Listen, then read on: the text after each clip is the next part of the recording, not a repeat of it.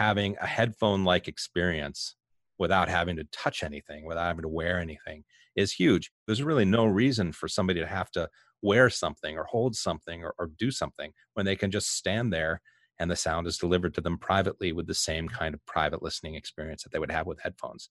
We're seeing lots more public ordering kiosks, for example, where you are engaging with a screen at a restaurant or even a retail store or anywhere else where you're interacting with a screen and you're ordering from a screen. Visuals aren't always enough, and the audio will get better engagement, but you can't have the speakers blaring and making noise that's going to bother everybody around them. So the audio spotlight is a nice solution to maintain private listening without having to physically wear anything or do anything. You're just there and the sound is just for you, just like a spotlight of light. Welcome to the Sound in Marketing Podcast. With only $2,000 of seed capital, Holosonics was founded by Joe Pompei to commercialize directional sound technology. Joe and his team grew Holosonics quickly to profitability. Holosonics is now the world leader in providing highly directional sound products with thousands of installations worldwide. Joining back in on Joe and I's conversation, he starts in with a great story about Minority Report. There's a funny story about that.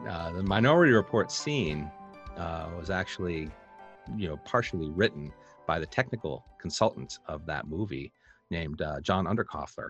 He happened to be a classmate of mine at the Media Lab, and he knew all about the audio spotlight. He was a good buddy, and pretty sure that was written in specifically about the audio spotlight as they're going through the mall. And the different parts are saying, Mr. So-and-so, you could use some new glasses or some new clothes or what have you. I think that was directly inspired by the audio spotlight technology. Those are the kinds of things we were already doing. Now, certainly we don't want to make it creepy for people. We don't want to surprise them too much. But I think appropriately used, I think it could be very, very effective. And the billboards and the whispering and the Minority Report stuff is fun and it's interesting and it's unusual. But the day-to-day applications, I think, are way more effective and have a lot bigger impact, like the All Good Bananas campaign that Ogilvy did with the audio spotlight speakers. They put speakers over a banana display and in the supermarkets, and they had a little place where if you stood in the right place, you heard messaging about where the bananas came from, how they were sourced, from fair producers and done, ethically and the rest. And you only hear it if you're standing in front of that banana display because the whole store doesn't need to hear about it. Mm-hmm. It's really only the people who are engaging with the product need to hear it. And they saw the sales of those bananas go up 140% over the campaign, which was great. It was a big success for that. We've also done bookstores where the author would be reading from their book in front of their book display. So if you stand up and walk up to the place where, the display of their books, all of a sudden you hear the author doing a reading. We did that. 7-Eleven used our systems all over the southern part of the US for providing news and advertising from their digital signage displays to the people buying coffee. What happened originally, was they had these digital signage displays and they wanted to sell advertising on them. You can't sell advertising quite as effectively if it doesn't have sound. So they added sound and they used regular speakers from the TVs that were in the store, but it just bothered everybody. Everybody hated listening to it because the stuff would loop constantly, and they would hear the same things again and again, especially the clerks who had to work there. And one of the, people who had been in this business for a while arranging this, they told me that when you put speakers in a store and they're playing repetitive information, the clerks will do three things. The first thing they'll do is they'll figure out how to turn it down, and they'll turn the volume down on their own. If they can't figure out how to turn the volume down, they'll figure out how to turn it off. And if they can't figure out how to turn it off, they'll break it. He said this was just rampant in the industry. So we came along with the audio spotlight speakers and replaced the regular speakers in the TV. So the only person who would hear the digital signage content was the one standing right in front of it and engaging. Usually it's the person buying coffee, and they're mixing up coffee and they're putting their cream in and things like that. So they're there for a little while and they can hear it and they're not bothered at all by it. Now the advertisers are not irritating their customers.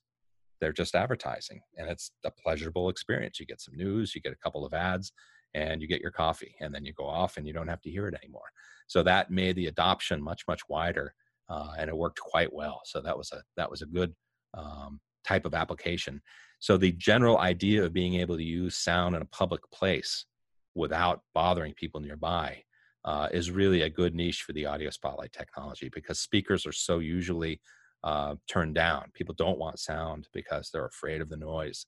But with the audio spotlight, they can deliver the sound to the people who need it or want it without bothering everybody else. This makes me think of, I might use the wrong term, but a native advertising, I believe, is when you blanket advertise to like a broad demographic. Some of them will be interested in what you're selling and some of them won't. But you might irritate a bunch that aren't interested, but then you'll get like maybe 1 or 2 out of 1,000 or something like that. But with directional sound, I could definitely see this as beneficial with kiosks in, say, department stores. Another story, I used to work at Macy's when I just graduated from college, and I hated when I was put in the fine china area because it was across from the Dyson vacuums, and they had a little display that would loop every 2 minutes with the Dyson guy talking about his stuff, and it drove me bonkers. And I'm thinking, there it is. So you would have been the person to break it if you had to, right? Well, it wasn't my department, but probably if I worked over there, I probably would have turned it way down. But the thing is, people walking by, those people that are going for fine china are not interested in the vacuum cleaner. The people who walk up to the Dyson are interested, or if they're in the vacuum cleaner area, that's why they went there. And so maybe if you had the speakers going loud, somebody might turn around and go, oh, I should look at vacuums, but the chances are very slim. But you're advertising to the people that are actually interested. So I could see a huge benefit for that, because it just turns into noise, and it ruins the experience of going into the department store in general. Right. If you're engaging with the display, the vacuum, say, or whatever the product is, then it's relevant to you to get some extra sound about it. If you're off in another department, you're off nearby looking at something else, you don't need to hear about it. And there's no reason to create all that noise that bothers. And the other thing you can do is have lots of different sounds. You could have sound for the vacuums, you could have sound for the books, you could have sound for dishware or cleaning accessories, all those kinds of things can all have their little sound zones with audio spotlights, but they don't have to create a bunch of noise that's going to bother everybody in the store or just mix into a big mess, which would happen if you were using loudspeakers. I also am thinking about specifically for the museum example, but with the times that we're in now, when we do go back out into society and are able to go to public places where there's lots of people, one thing is if you go into a museum and say you need a translation, or you have those headphones that you put on and you're walking around getting your information, who knows how well that was cleaned. We're all going to be focusing on touchless environments, touchless situations, so that we don't spread our germs and things like that. And I would imagine that this directional sound would work beautifully in museums for that purpose. You're going around to the different displays, and either it's talking about the display or just having a different translation going on. Can you think of some more examples that are touchless environments that will be the future? Sure. Yeah, you touched on the museums, and it's very common to have, headphones or those little sticks that you hold up to your ear to hear about, whatever it is that you're engaging with. Those are going away. There's really no reason for them to exist anymore. With the audio spotlight projecting sound just in front so that the people who are standing in front will hear it, and you're not bothering everybody else with it. They all have their own sound. So yeah, certainly having a headphone-like experience without having to touch anything, without having to wear anything is huge. Even outside of, COVID concerns, just why have the staff have to maintain and clean and worry about them breaking and, or being stolen or damaged or any of those things? There's really no reason for somebody to have to wear something or hold something or do something when they can just stand there and the sound is delivered to them privately with the same kind of private listening experience that they would have with headphones. So yeah, it's a clear win in those kinds of situations. And then as that kind of interest grows, we're seeing lots more public ordering kiosks, for example, where you are engaging with a screen at a restaurant or even a retail store or anywhere else where you're interacting with a screen and you're ordering from a screen. You need an audio interface, I think, because the visuals aren't always enough. and the audio will get better engagement. But you can't have the speakers blaring and making noise that's going to bother everybody around them. So the Audio Spotlight is a nice solution to maintain private listening without having to physically wear anything or do anything. You're just there and the sound is just for you, just like a spotlight of light. We've been talking a lot about your technology. Are there other technologies out there? Is there a large competition for this? Are you the very first one?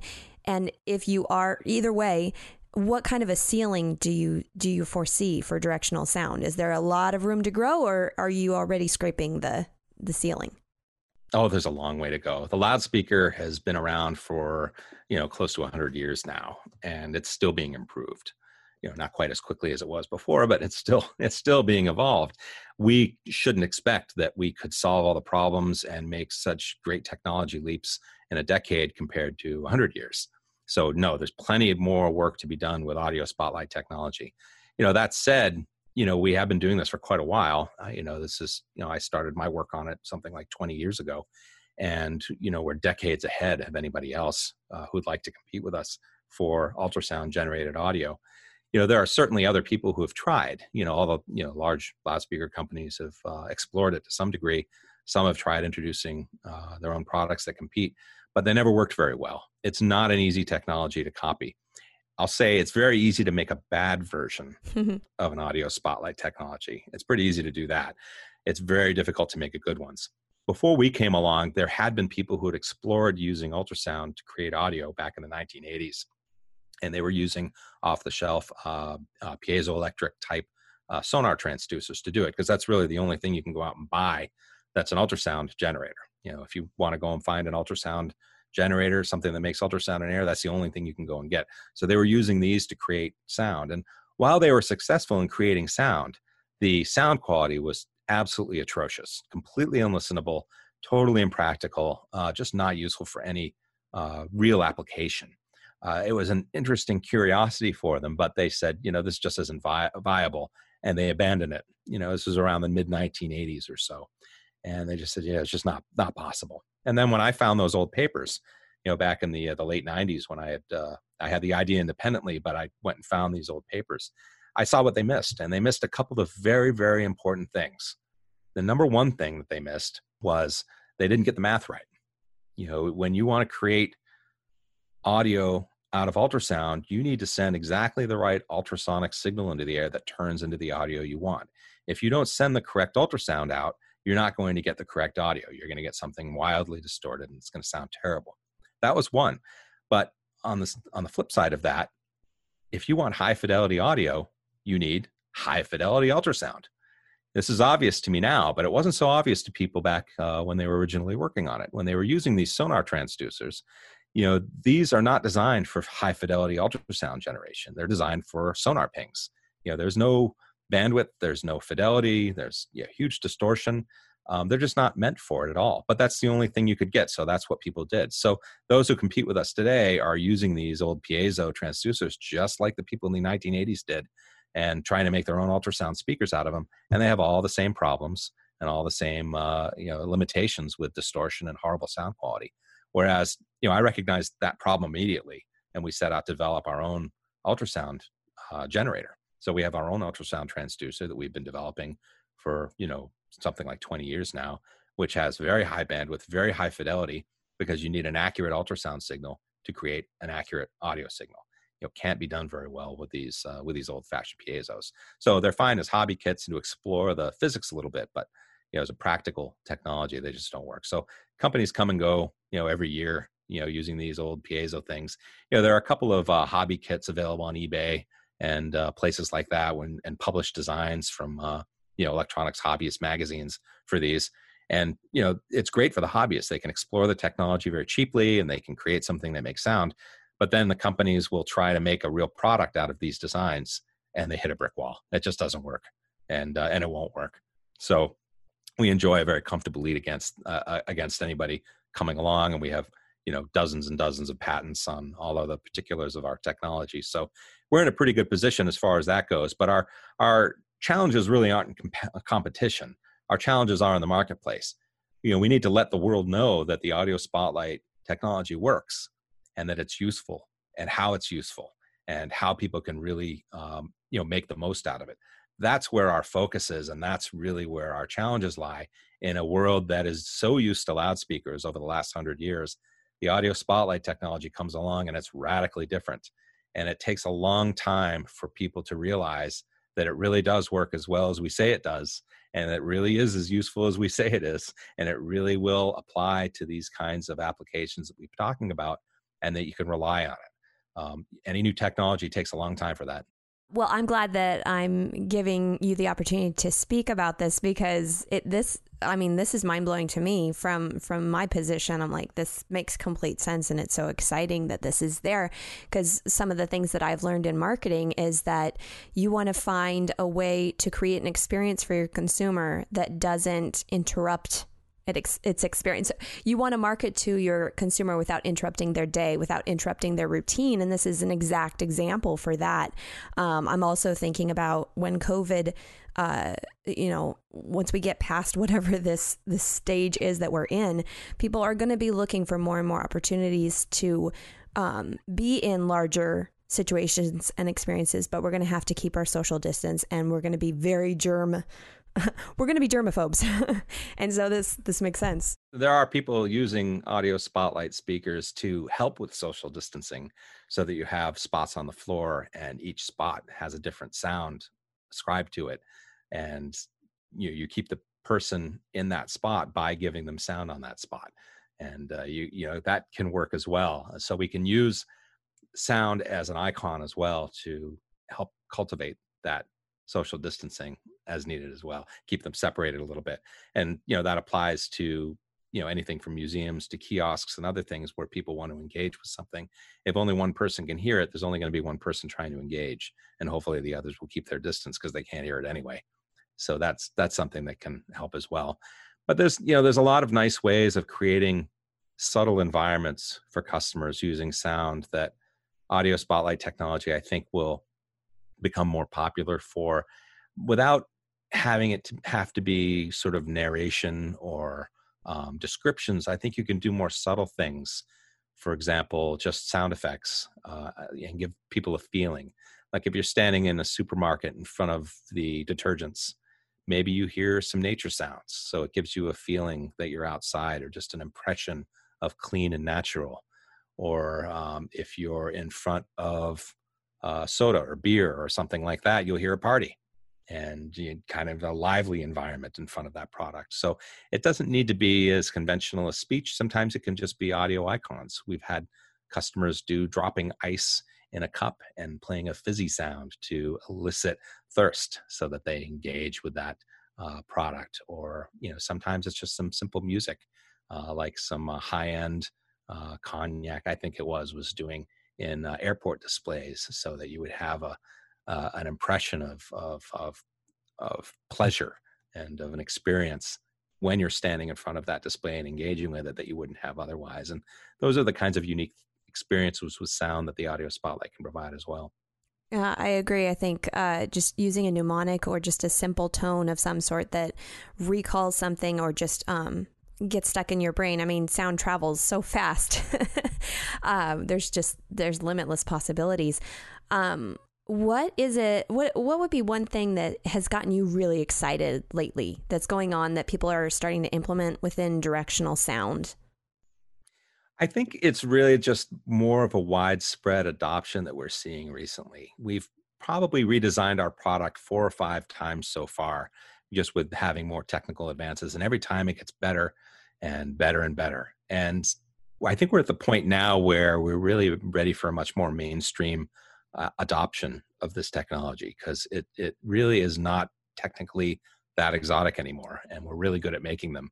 And I think now people are starting to realize that, yeah, it really is real, and this is a real technology that we can count on and rely on. So I think it's just general conventional adoption, I think, is really what we're very excited about. And we're also poking around in the consumer space as well for a home type system. Like we talked about smart speakers, but also you could sit and watch TV privately and hear the TV, and your loved one can sit next to you, and you can share a physical space without having to share an acoustical space. And I think that could be something really interesting as well. Another aspect of audio spotlight technology that we didn't talk about was the idea of projecting sound. Not only can you deliver it to somebody like a flashlight delivers light, but just like shining a flashlight at the wall creates a spot of light on the wall, we can create a speaker on the wall by shining the audio spotlight speaker at a wall. So that sound will come from the point of reflection, and you'll swear there's a speaker coming from that spot. So finally, there are sound formats that can take advantage of this. We had to wait until Dolby Atmos and DTS:X and similar formats came along to take advantage of this, because now we can have sounds actually fly around the room, fly by your face with the Doppler, go right up in your face during a movie, for example, or flying overhead on the ceiling with speakers not existing on the ceiling, just speakers in regular locations and audio spotlight speakers beaming sound to project those locations or have the sound fly by your face or whatnot. There's all kinds of very interesting kinds of special effects that you can do as well. And that could be something very interesting for the home market as well.